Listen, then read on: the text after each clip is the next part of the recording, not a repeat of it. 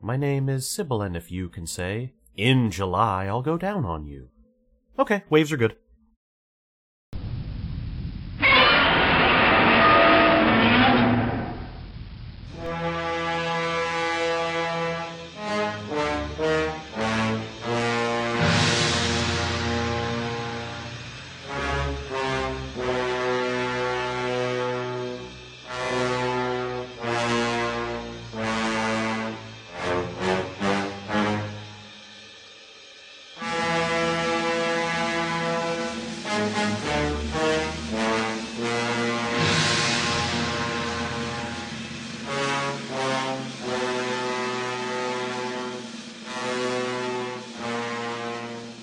Hello, and welcome to Journey Through the Deckcast, where I'm your editor, Sybil. And I'm Chris. And this week we are going to cover Godzilla vs. Kong, but strike that, reverse it, King Kong vs. Godzilla. From not the year of 2021, but the far back 1963. Yes, back when, unlike how we think of it now, maybe, King Kong was vastly more popular than Godzilla as a character at the time. Both in his native USA and in Japan, from my understanding. Yep. You know, Hollywood carried that magic. Yeah, I mean, the original King Kong's a good movie, you know. And from my understanding, enjoying it a lot was part of what got Tsuburaya into what he was doing in the first place. Yes. Which version of this did you watch? Actually, this is one I had in my VHS rotation as a kid. That version was obviously the American dub. Got it. Today, for this rewatch, I went and found a subtitled version of the Japanese version that's on archive.org. Though, as we'll probably go over a bit, the picture quality is pretty inconsistent. Apparently that's been like a long-running thing with preservation of this movie. Yes. In terms of, like, differences between the American and Japanese version, from my understanding, and with just my memory, I didn't have time to redo the dub, but the Japanese version is slightly more comedic in general. Yep. And it's a little bit weird, because I do remember, like, several of the sequences in the movie, like the bit where they start singing to the thunderclouds and stuff. Like, I remember that being much more horror-themed in the American dub version, but also that's kind of the difference between watching it as a kid and watching it as an adult, you know? And this is before we got into full the Godzilla movies are for children era, but it's very different tone-wise between American and Japanese. Right. The plot is not actually different, really. No, the plot's the same. It's just all in the presentation. The Japanese version, the primary difference, from my understanding and from what I saw, is that it focuses a lot more on this satirical angle that Honda wanted to go for, of it's this joke about how ludicrously out of hand TV advertising had gotten in Japan at the time. Yep.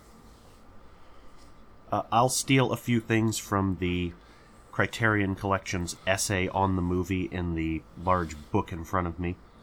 To celebrate their 30th anniversary in 1962, Toho Studios produced a slate of high-profile films, including multiple sequels. Akira Kurosawa's Sanjuro, a sequel to the director's highly influential Yojimbo, Hiroshi Inagaki's Chusingura, an epic all-star retelling of the 47 Ronin, and its newest monster film, King Kong vs. Godzilla, released internationally in 1963. It had been 8 years since the release of the original Godzilla, and 7 since the last film, and they had experimented with and expanded the Kaiju Eiga formula, introducing new creatures and hits such as Rodan, the Mysterians, Varan the Unbelievable, and Mothra. Having acquired the rights to use King Kong from American producer John Beck, who made the deal without the knowledge of Kong's creator, Willis O'Brien, Toho Right. decided that Godzilla would make an exciting adversary for the giant ape, thus reviving the monster from its cinematic slumber. And we'll have to go into this a little bit, because apparently the script used for this movie was originally going to feature King Kong fighting a Frankenstein or something, and presumably that's where all the lightning stuff in the movie comes from. Yes, because this is actually a film that is cited a lot in the lead up to the modern Godzilla vs. Kong. I remember a lot of people arguing, why would you pit those two against each other? Their scale is so different, and one of them is a radioactive killing machine, and the other is a big ape. Right. I do want to stop for just a second to make a little bit of a joke about exactly how many times I have heard the phrase, an all-star retelling of the 47 Ronin. I feel like I've heard that at least 24 times. Yep. For what it's worth, Chushingura, worth watching. I want to see... Mike did like a version a couple years ago that I wanted to catch, but I just haven't had the chance yet. Was that the Keanu Reeves one? Possibly? I don't remember off the top of my head. I'd have to look it up. That one was underwhelming. I don't think that was Mike, but, you know, that guy's had a very up and down film career at this point. I mean, you know, when you're, like, possibly the most prolific filmmaker in the world, you're allowed a few misses, I suppose. That's a terrifying thought that Takashi Miike is the most prolific filmmaker in the world, and yet... Hitchcock's bio claims that he made over 50 movies, and he's one of the most prolific American filmmakers ever. Miike has made well over 100 at this point.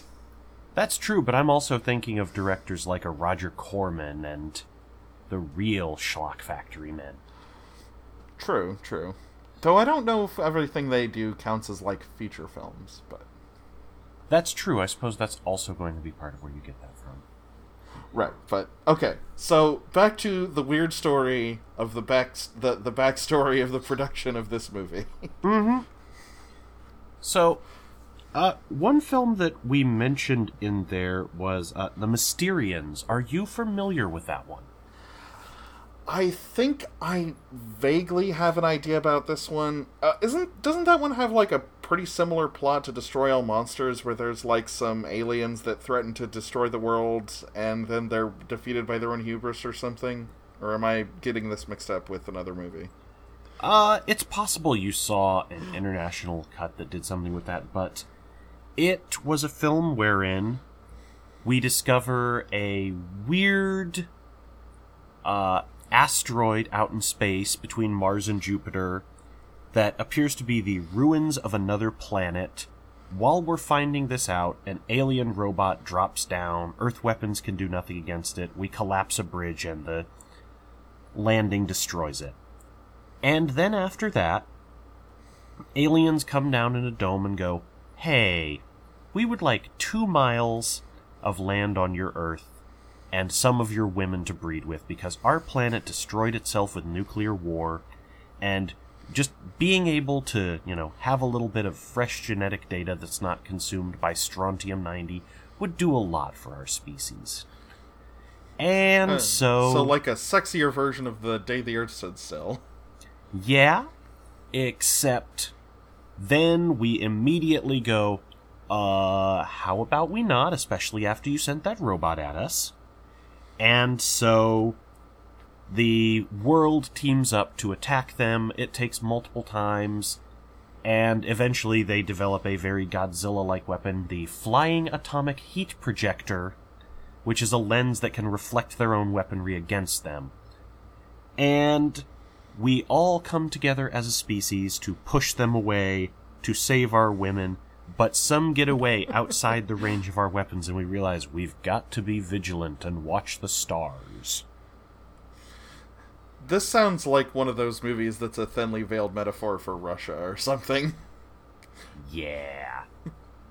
I mention this especially because part of why the American cut of King Kong vs. Godzilla had such a different tone is they spliced in a lot of footage from the Mysterians to give it a more sci-fi feel, since the frame device for the American cut was that news broadcasts were covering all of this, and this was, oh no, look what's going down. Yeah, in the Japanese version, there is kind of like this weird little tonal thing of like, just Kong is like a creature that's like symbiotic with thunderclouds and like the earth in a way that isn't really explained or explored at all. But that's kind of like the weirdest thing in the movie, kind of, in the Japanese version. Yeah, it's gotten incredibly, nature versus the unnatural radioactive creature Godzilla, but also there's, more. The last time we did one of these, we were talking about, hey, there's themes of colonialism and encroaching on territories of natives, and whoops, we're stealing Right. Kong off an island where he just lives in peace with the villagers who just, they calm the guy down with a bunch of berry juice that makes him drunk, and they praise him, and he just naps. And he protects them from octopus attacks that are apparently a going concern for them. When the oceans are creating a Godzilla, I suppose it's not unnatural that you might also get a few squids. I saw a thing that okay, on the weird Frankenstein connections thing, the fighting the octopus sequence in this was so influential that they made like a whole nother movie to do it again. This would be Frankenstein versus Baragon. Are you familiar with that one at all? I am not. That was what eventually... The sequel to that was released in Western territories as War of the Gargantuas. Huh. And was, like, about two Frankensteins fighting each other. But apparently in the original Japanese one, they, like... The plot of the movie gets to the end, and then, like, he beats Baragon, and then the producer insisted that then an octopus had to, like, drop out of the sky and fight him out of nowhere, just because he really, really wanted to recreate the octopus fight sequence from Kong vs. Godzilla. But it didn't make any sense in the plot, so they just had an earthquake happen, and him fall into a big hole. And that was like the edited ending of the movie in international territories. You know what? I've heard worse ways to just shove an octopus into things. Yeah, I mean, Really, the octopus attack sequence is pretty great. Like, it does look really good. All the effects in this look pretty good. It's Tsuburaya at his peak. If you don't know, Eiji Tsuburaya, guy who went on to found Tsuburaya Productions, does a lot of tokusatsu stunt work and special effects in Japanese films. The Ultraman license is theirs, etc., etc. Right. I think we went over this. We went over this on our one previous episode of Showa Godzilla. So. I just wanted to give whatever a quick we're calling these overview. Right. Yeah, I did notice that everything I looked at that had trivia for the movie, they all feature the same note that seems maybe suspiciously it's just a little weird that it's the same everywhere, but I guess it's believable. They used 4 octopuses to shoot the octopus sequences. 3 of them were released back into the wild, and 1 of them Tsuburaya ate for dinner. That does sound very Tsuburaya. Yeah. Maybe plausible. I mean, I've had octopus before. It's not bad. It is tasty. On the other hand, they are super smart, and I do feel kind of weird about that, but, hey. We should probably cover the sort of minimal plot of this one, just because I'm sure a little of the discussion is confusing people who've not seen the movie.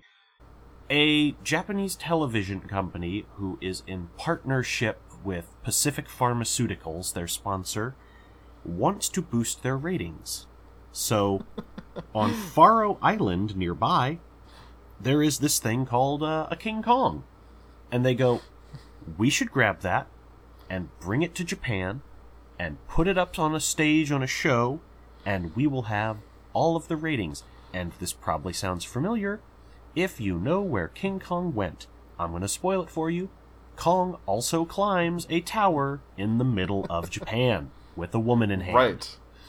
Yes, I've often joked that this movie features a speed run of the plot of King Kong. It does. And accidentally, an American submarine wakes up Godzilla because, whatever. But that's how they explain why this guy hasn't been seen in almost a decade. Oops, he was frozen. Yeah, there's a bunch of stuff toward the end about how Godzilla's reawakening was really inevitable. We could never really put off this problem forever, and we knew that. And I'm like, the American sub crashed into the glacier he was in. He seemed to be pretty asleep until that. Are we just gonna let them off the hook for just crashing a nuclear sub into very stupidly, apparently? I don't know why they did that.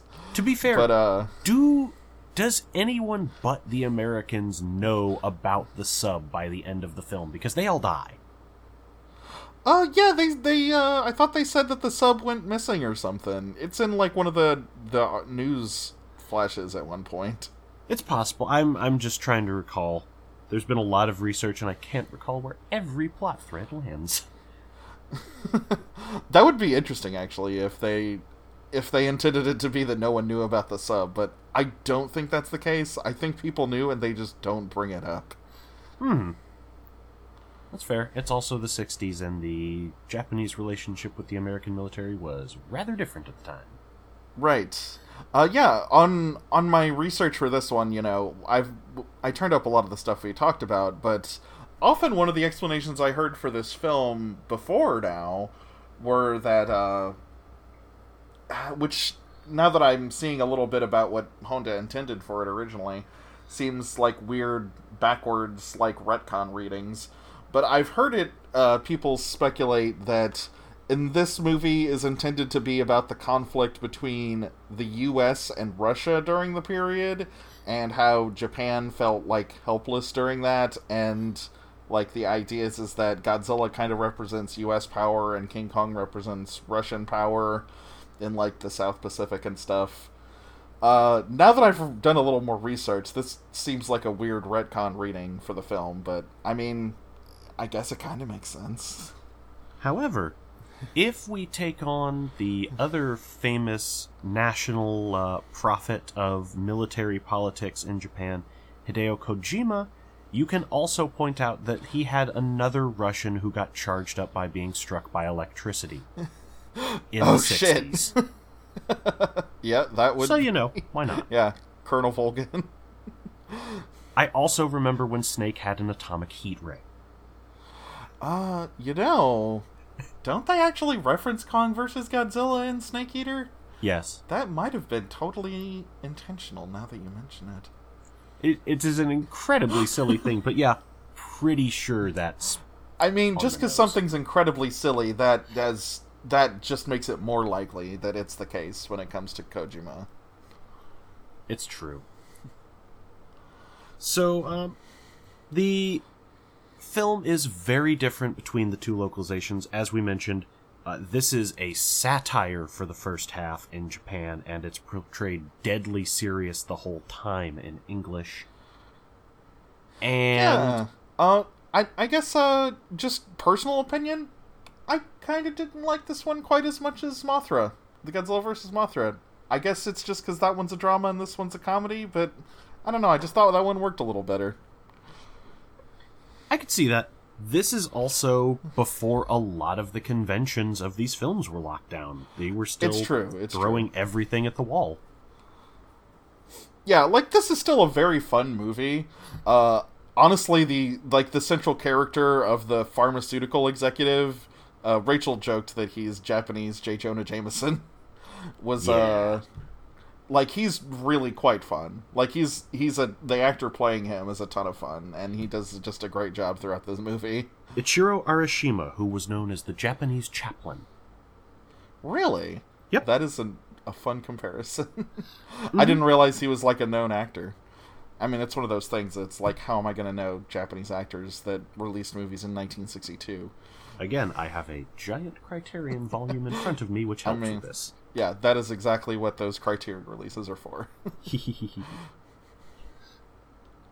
But yeah, it's very interesting to see that the parody nature is just like, this is what the pursuit of ratings will do to us, instead of, this is a crisis on a national scale that we are tracking from overseas. We cannot get on the ground in place of this. Oh my god. The horror. And the Mysterians footage is used in the climax to really up the damage of all the things that are going on, because the battle, you see some buildings, but mostly they're fighting in a quarry and they're doing a lot of wrestling moves. Yeah, I read the thing that apparently a lot of the choreography for the suitmation fights between the monsters was left up to the actors, their suit actors for the large part, and I guess they worked on this a lot together and they both decided together that they would use some wrestling stuff for the movie as a good way of portraying these characters. And it was an interesting style, especially because it also meant that they could do the very revived by the crowd chanting move of Kong just gets struck by lightning in the final act, and that's how he gets up from defeat to take out Godzilla. Yeah, because Godzilla's just trashing him up until that point. Yup. But yeah, like, he gets shocked by lightning, and from that point on, like, he has electric fingers, and he's just way stronger. But yeah, they do a lot of standing on opposite cliffs and taunting each other. There's like some pretty funny sequences, like the first time they meet, like Godzilla uses his fire breath to like set some stuff near Kong on fire, and Kong's like, well shit, I don't know what to do about that, and he just walks away. There's at least one part where Godzilla, rather than take him on directly, just starts setting a bunch of fires around him to try and smoke him to death. Yeah, which is like, hey, of course. Nice move. I think this is pretty much the same Godzilla costume overall that they used for the next movie, Godzilla vs. Mothra, but the face looks a lot more villainous than the one they used in Mothra. Like, the eyes are a lot, like, scarier looking than... I think they made him a bit googlier for the next movie. And the Kong suit is different from what you saw before. It's not quite as O'Brien's raging letter talked about. I believe they stooped so low as to use a man in a gorilla suit, which I have spoken against so often.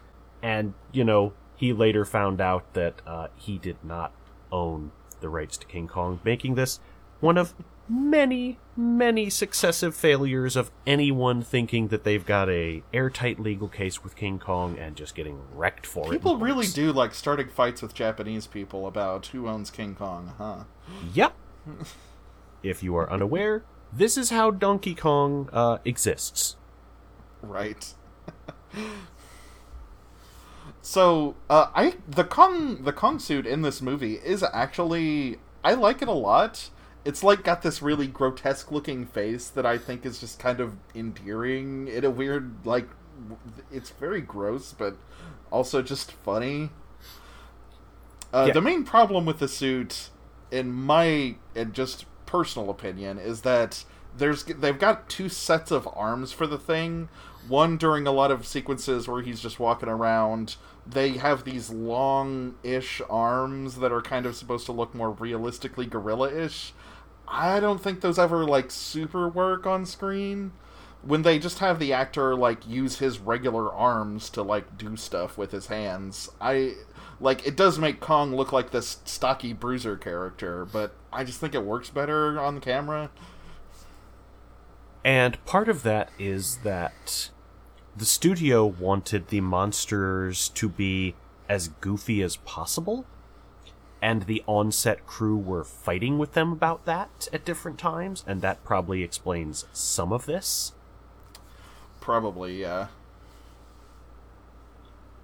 But, it turns out that the crew on this movie would lose out as they did just start pushing these towards a lot more anthropomorphized, silly, mascot-like antics from the characters in future movies. Right.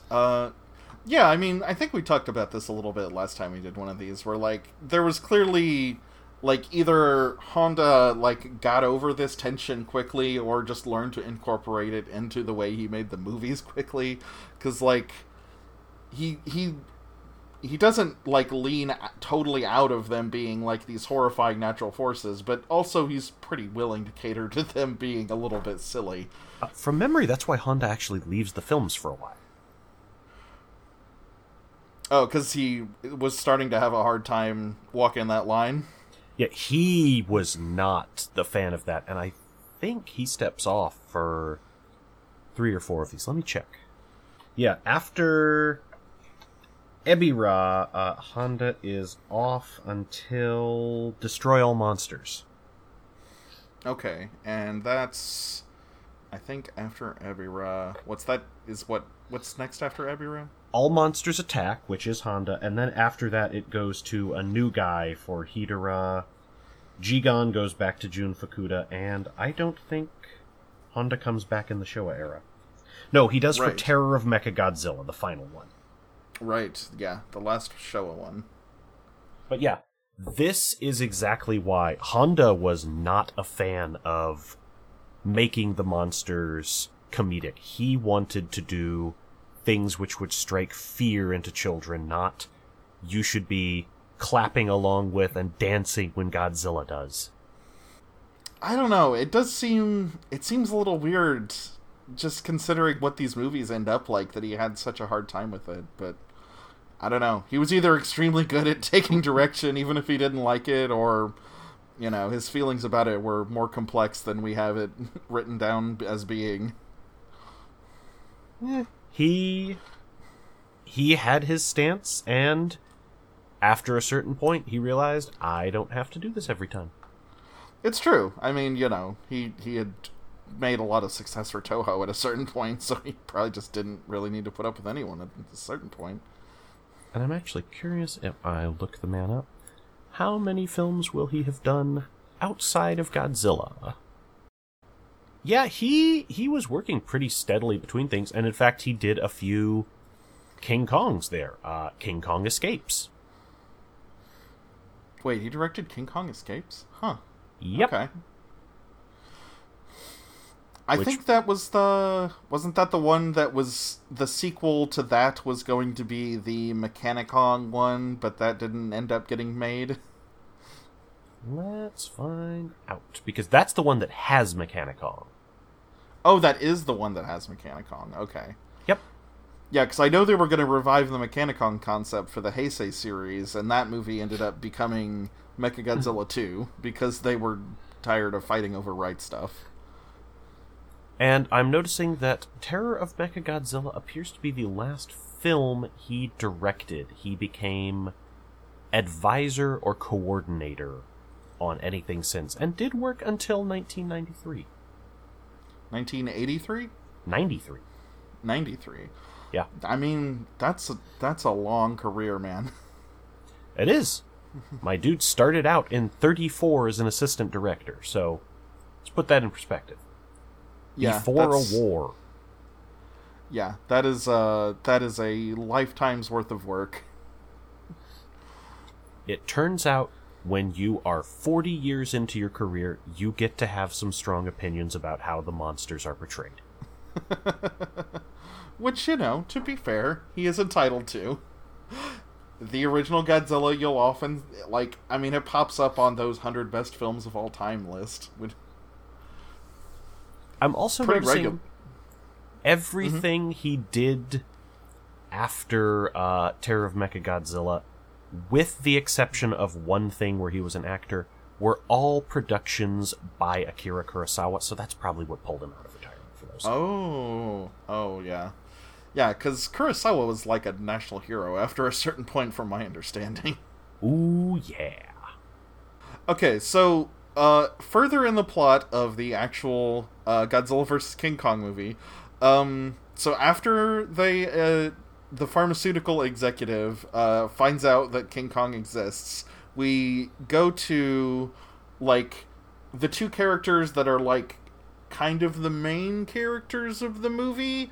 They're these I'm actually a little unclear on what their jobs actually are, but they seem like assistants to this pharmaceutical executive who They're he's just gophers. like yeah, they're just his gophers who he's like, go fetch King Kong for me. Yep. And they are... I don't know if they have a career as such, but they are described as a Manzai duo in the Criterion notes. That makes a lot of sense, yeah. There's definitely one of them that is the cool one, and one of them that is the funny one. Oh, yeah, I guess I don't actually know if that's just describing their characters in the movie, or if they were a Manzai duo outside of the movie. As far as I can see, they were not prior to this. After this movie, the pair of them were in several comedies. Yeah, because this was a hugely successful film. I think we mentioned... I forget if we said that before we started recording or not, but, like, it sold the most tickets of any Godzilla movie ever. And it's still one of the biggest, adjusted for inflation, as well as this is the one that kickstarted Godzilla and turned him into a regularly used film character. Reminder, right. Before this, we'd left the guy on ice for 7 years. Mm-hmm. I mean, literally on ice. The American sub breaking him out of the iceberg is in continuity with Godzilla Raids Again. But yeah, it looks like Takashima and Fujiki became a duo together for years after this. Wait a minute. Okay, hold on. I was just scrubbing through some of the movie again, and I got to the bit where the guy like uses the strong string to like hang himself outside the window a little bit and freak out the other guy. That doesn't come back into the plot at all. That's no, it's just screwing around. It's Chekhov's string that just doesn't come back at all. How does that not play into the plot again? What the hell? Because it's funny. I mean, it is kind of funny, yeah. If you gave me a string that would let me dangle outside of our building and just screw with people on higher floors, I would take it. I would not, because I am terrified of heights, but I respect that you would. My building is only 3 stories tall. Okay. But yeah, there's also a bunch of weird... this is the second one in a row with a bunch of weird tribal stuff that I don't really want to talk about. Tokusatsu has a long and complicated history with racial representation, and I'm not just saying that because we're striking out yet again in the Reiwa era on Kamen Rider. Oh no. What happened? One of the voice actors for the suits in this next series is known for doing blackface, like, a year ago. Oh no. Yep. Yep. That's not good. Revice is starting on a great note. Well, great. Guess we'll see where that goes. Okay. I feel like this is a little maybe less. I don't know. I think this is definitely not blackface racist. No, I was going to compare it to what happens in Godzilla vs. Mothra rather than the current thing. Yeah. It's not blackface racist, but also it's less like we have this tribalized depiction of this culture that worships King Kong. It's less like about them as people than what we see in Godzilla vs. Mothra, so I'm going to give the director credit that he probably felt a little bit like he wanted to explore that angle a little bit more in his next movie too, so... Yeah. You know. It comes up later, but right now we're just using them to get Kong into the plot. Right. The song they sing to, like, worship and revive Kong, I have, like, a really strong mental impression of this song from when I was a kid. That makes sense. I still think of a lot of bizarre Japanese monster movie stuff from watching these as a child. Apparently this was the first Godzilla movie that was in color and widescreen, too. In addition to being his, when he attacks the base immediately after getting out of the iceberg, being the first appearance of the Godzilla theme. The best piece of movie music ever, with the possible exception of the Superman theme. That's just personal opinion. I'd go with the Terminator theme myself. That is also a really good one. That's a good choice. Yeah. I guess while we're talking about how iconic this is, and, this was one of the first ones in color and doing all that, this is one of the worst preserved. Yeah, the film quality goes pretty much all over the place on any copy you're gonna find.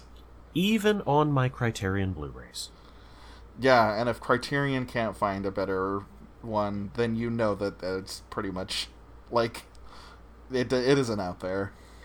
Yeah, the rough story is that for years we thought the only original uncut version of it was a heavily damaged 16mm print that they had made rental copies from. They spliced that over the stuff that was on the 35mm version we had from the Champion Pictures International cut. So it's really clear where everything changes at times. And the most recent restoration is from 2016, a completely 35mm sourced version of the film that still uses some deleted stuff in places, and it's like, oh, this got grainy. Yeah, it's it's a fun movie visually, but yeah, certainly it is sad to see what lack of preservation can do to a movie. Just one of those reminders that piracy is important. Hey, someday we're going to find out that Robert Mugabe had all of those remaining Doctor Who episodes or something. Someday. That's probably not true. Let me see. Have we mentioned that Tsuburaya recycled a lot of the effects and props from this for Ultra Q to get it off the ground? Oh, that makes a lot of sense. Yeah, because Ultra Q was like an anthology series, right? So yep. Ultraman was the long-running thing that came out of it, but I'm assuming some of the other episodes were about stuff that footage from this could go in? They used whole suits. The King Kong suit was a monster in the first few episodes. The octopus appeared multiple times. Yeah. Yeah, I mean, of course they're going to reuse that octopus footage. That is grade A stuff. You can't not reuse it. And it's also an easy way to prevent having to do a full set of effect shots every week for television. Right, yeah. There are a lot of sequences in this movie where Godzilla and King Kong throw boulders back and forth at each other. That was one that Honda specifically called out that he hated. It is a little bit silly, honestly. The studio wanted that in there to make it look like, a game of catch or something that was more comedic than, two kaiju monsters drag out wrestling to the death. All the sequences where they pose at each other and yell are kind of better than the rock throwing, so they probably should have just done a little more of that. The studio gets what they want in some way when they have the notes. They are paying the bills. I really like the sequence with the dynamite on the raft. They're transporting King Kong back to Japan. They have him on he fell asleep because he drank berry juice, and they somehow dragged him onto a raft, I guess. They put a bunch of dynamite on the raft and hook it up to a detonator, and I am unclear why they think that this is enough dynamite to destroy King Kong. You don't have to destroy him, you just have to open up enough of a wound he dies at sea. Okay, I guess that's fair. Yeah, if they blew a leg off, he would probably be dead, but yeah. There's a bunch of funny stuff where when the pharmaceutical executive comes onto the boat that he's like, you can't blow up our sponsor. And he like walks over to the back of the raft and like leans on the detonator, and the guys are like, "Fucking whoa, quit it!" And he's like, "Ah." It's the chaplain thing is such a good description because like his physical comedy in that sequence is so much like that silent film acting. The CEO is going over the top every time he appears. It's great. Right, it's why he's the most memorable character in the movie, really. And yeah, I could not tell you any other... There's a couple of JSDF, yeah, sure, why not, mooks, but I couldn't really give you anything they do other than occasionally having some dialogue and deciding, this is the next plan of action. Let's shoot Godzilla. Okay, that didn't work. Let's shock Godzilla. Okay, let's just let them punch each other. That's pretty much all everyone else does. Let's airlift King Kong in here and try that. And ski ball King Kong into Godzilla. Which, hey, it's not the worst attempt. Yeah, I mean, they get him. You know, he slides into Godzilla. It's a good shot. And we're not even at the point of sliding on tails yet. The sequence where the lady who is the gopher's sister and the other gopher's boyfriend is like running away from Godzilla through a river. What the hell is going on there? From memory, that is the last time they're really using the humans in anything, because they just needed a way to go, here's how we get them out. We throw a bunch of buried drunk juice at the monsters, and we're gonna just get them out by ground, but we only have the one set. Yeah, because that's the first time Godzilla's in the big, like, forest-covered mountain set that they use. Which becomes the climax. Right. But that's like a half hour later in the movie. But there's just the sequence where with this the damsel in distress sequence with this lady is so weird because like everyone is running away from Godzilla because they were all in a train, and the train announces, "Hey, train canceled due to Godzilla. Please run away," which is pretty funny, honestly. But she decides to run into the forest instead of along the road, and like trip on a bunch of stuff and fall in a river. I'm unclear why she is so bad at running. Heels. It's mostly just weird because she looks like she's being attacked by something when just Godzilla's like a mile away and he's yelling, and she's like, "Oh no, I can't escape." This is part of that speed-running King Kong thing you're talking about, because, again, we have to have her get involved and captured and scale a building, and then she can leave the movie. Right. Yeah, it's weird that, I mean, it's the same person who gets kidnapped by King Kong later on. I mean, I don't think they even established that it's the same character, but it's clearly intended to be. Yep. And, like, why is that happening? Why are these monsters after her all the time? You need a lady for a monster to long for. That's how this works. Right. I mean, it is true. Though, without the like tension between civilization and, you know, naturalism in the King Kong story, like, it doesn't really go anywhere. They just kind of end that plot line, the speed run of the King Kong story, so that King Kong can fight Godzilla for the last 10 minutes. It's not the worst way to end your movie. Yeah, I mean, there are worse ways to end a movie, obviously.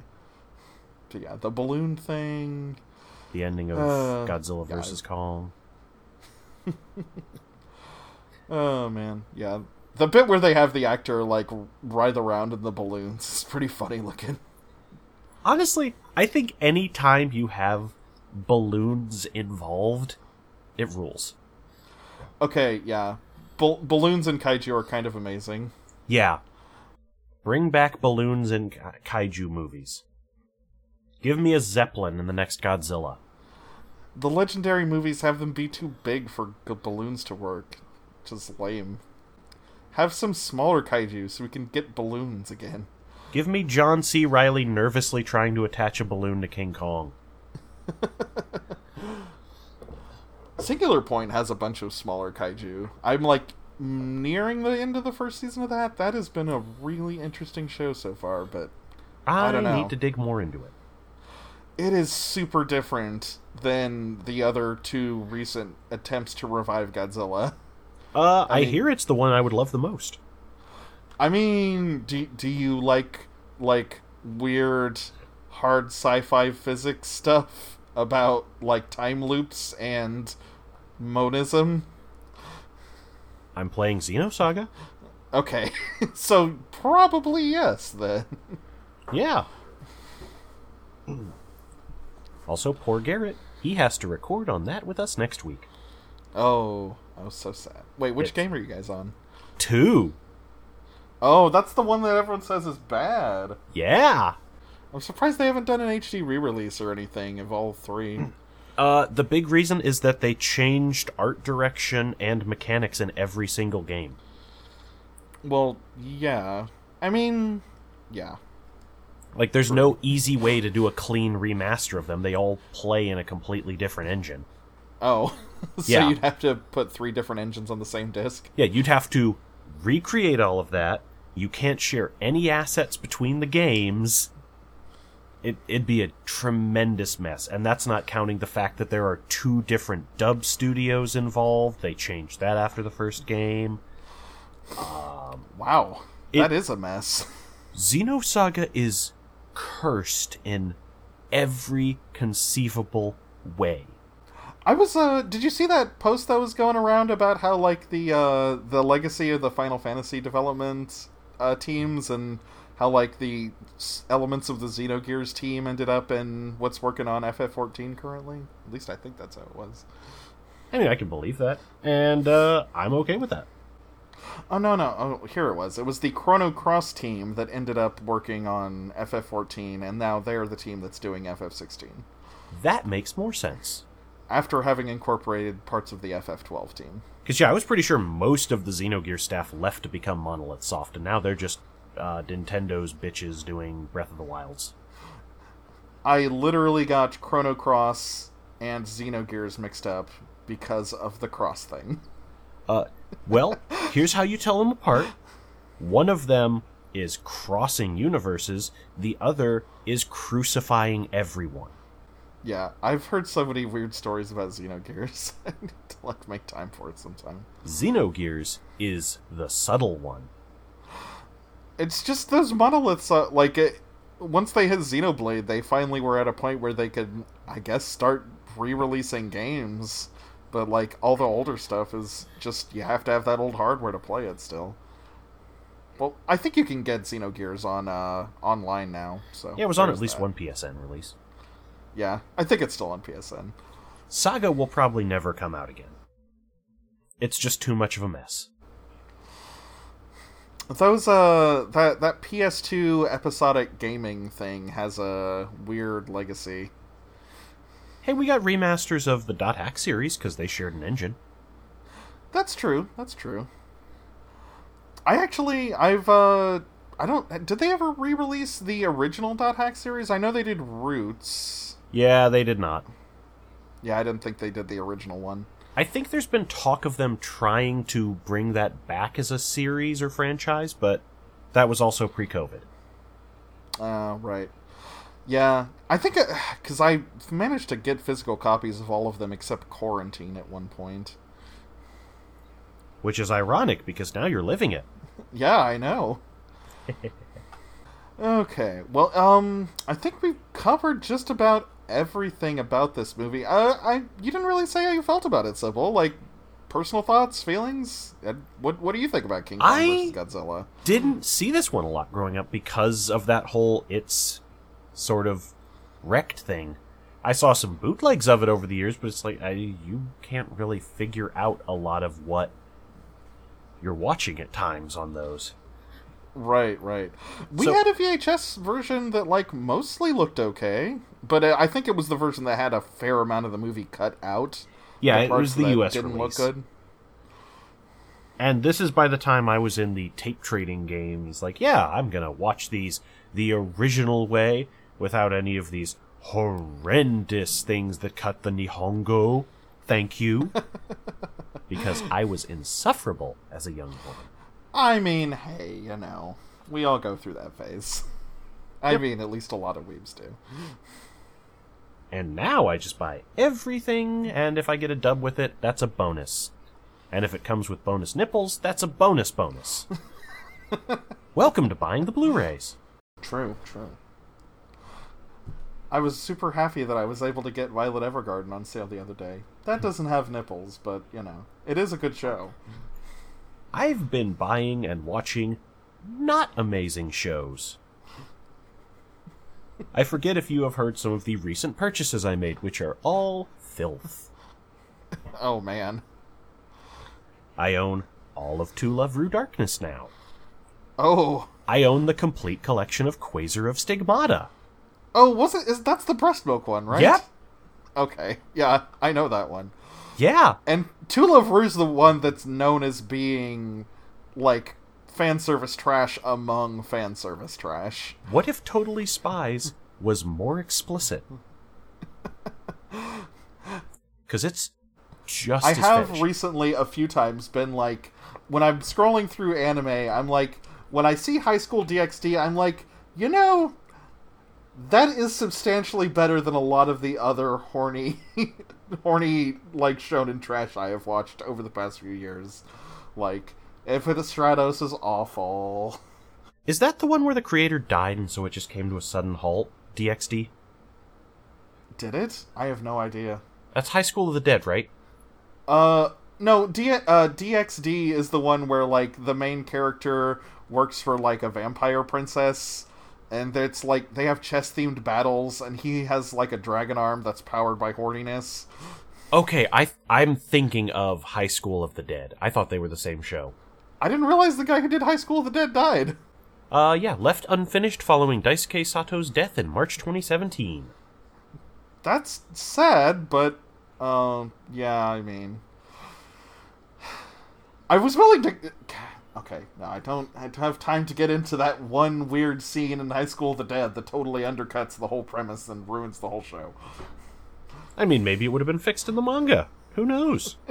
Who knows? Maybe he would have got off the boat. Yeah. I feel so weird about the Berserk thing, because, like, I'm like the guy who doesn't actually like Berserk that much, but I don't want to be a dick Never about read it. I don't want to be a jerk about it. I know everyone likes it, and he was apparently a cool guy, so I don't want to be a jerk. Look, you can be a cool guy and also bad at your job. Well, yeah, but, like, everyone else loves Berserk. I'm just the one guy who's like, I've never seen it, and I never will. Hey, you know, that's not a bad idea, unless you like sex crimes. I mean, I am a Wheel of Time fan. Coming this fall.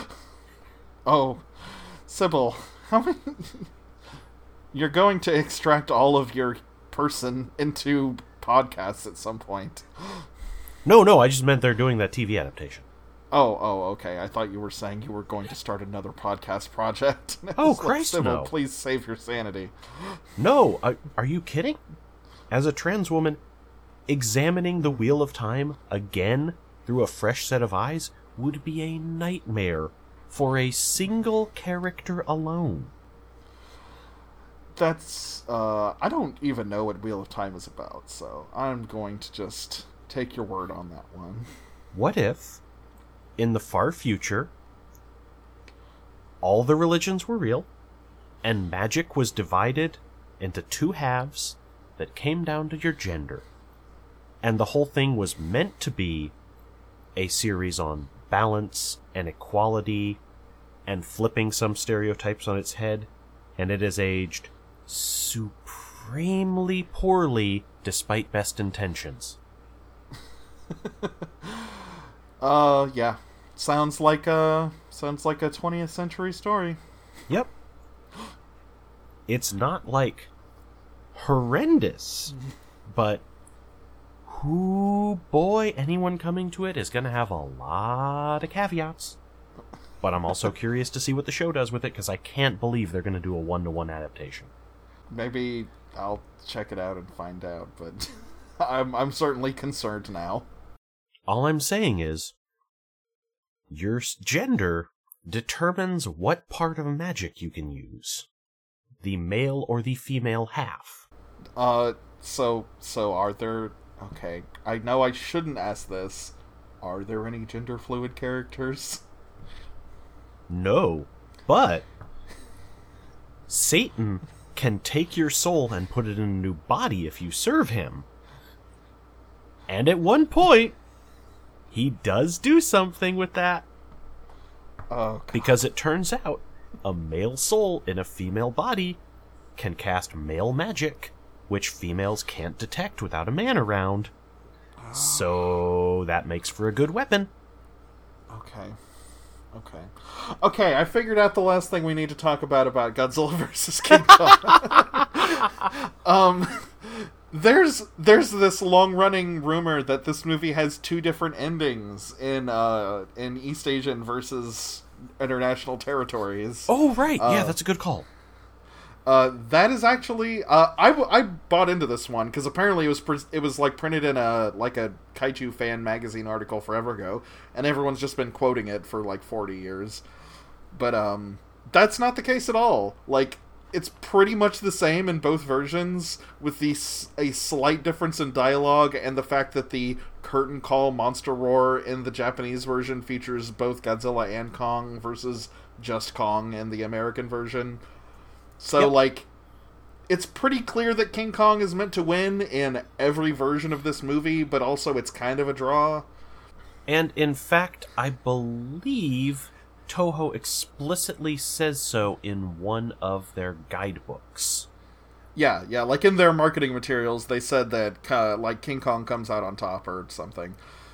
That rumor about there being two different endings of this, that never happened. Weird rumor. It's probably like a game of telephone of the fact that there was this minor localization change around exactly how the ending is presented. Yes, here we are. Toho confirmed King Kong was indeed the winner in their English-language film program Toho Films Volume 8, which states as the film's plot synopsis, a spectacular duel is arranged on the summit of Mount Fuji, and King Kong is victorious. Oh, yeah, we also didn't mention the pretty amazing castle miniature that they used for the final minute of the fight here.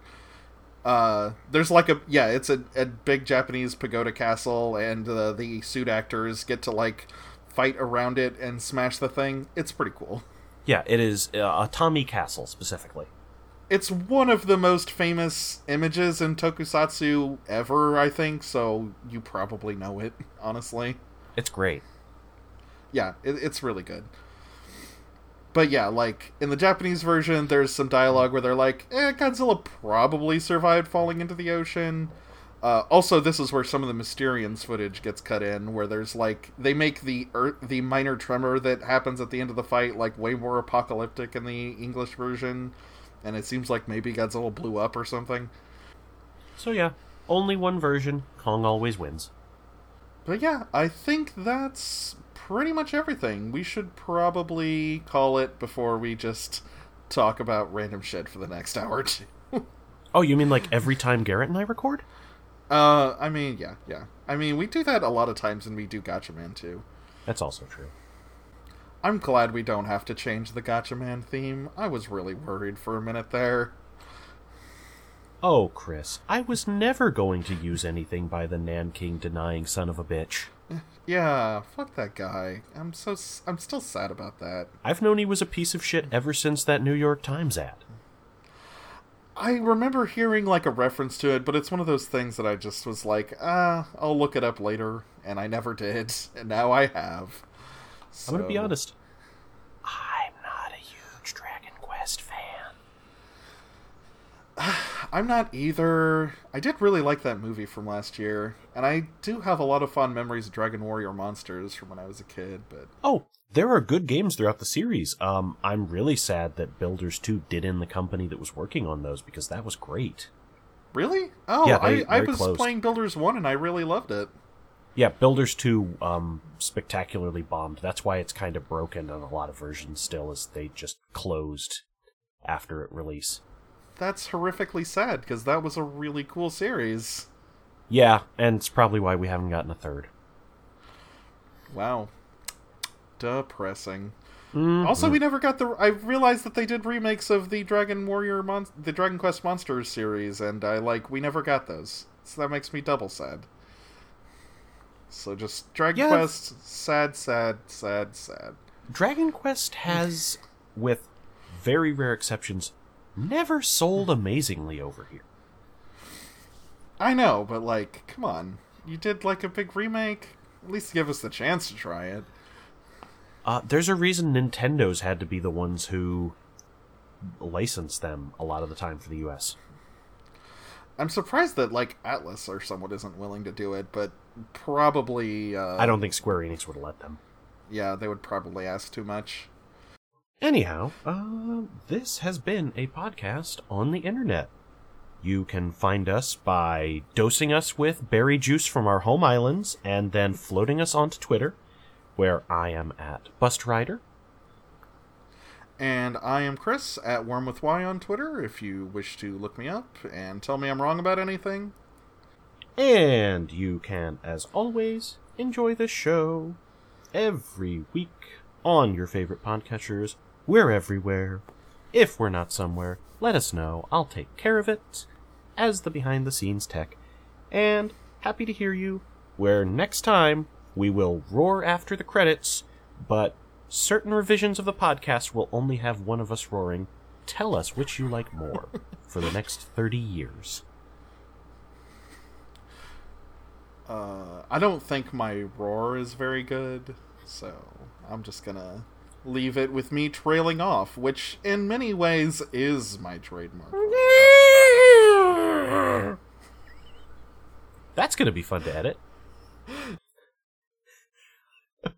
Bye!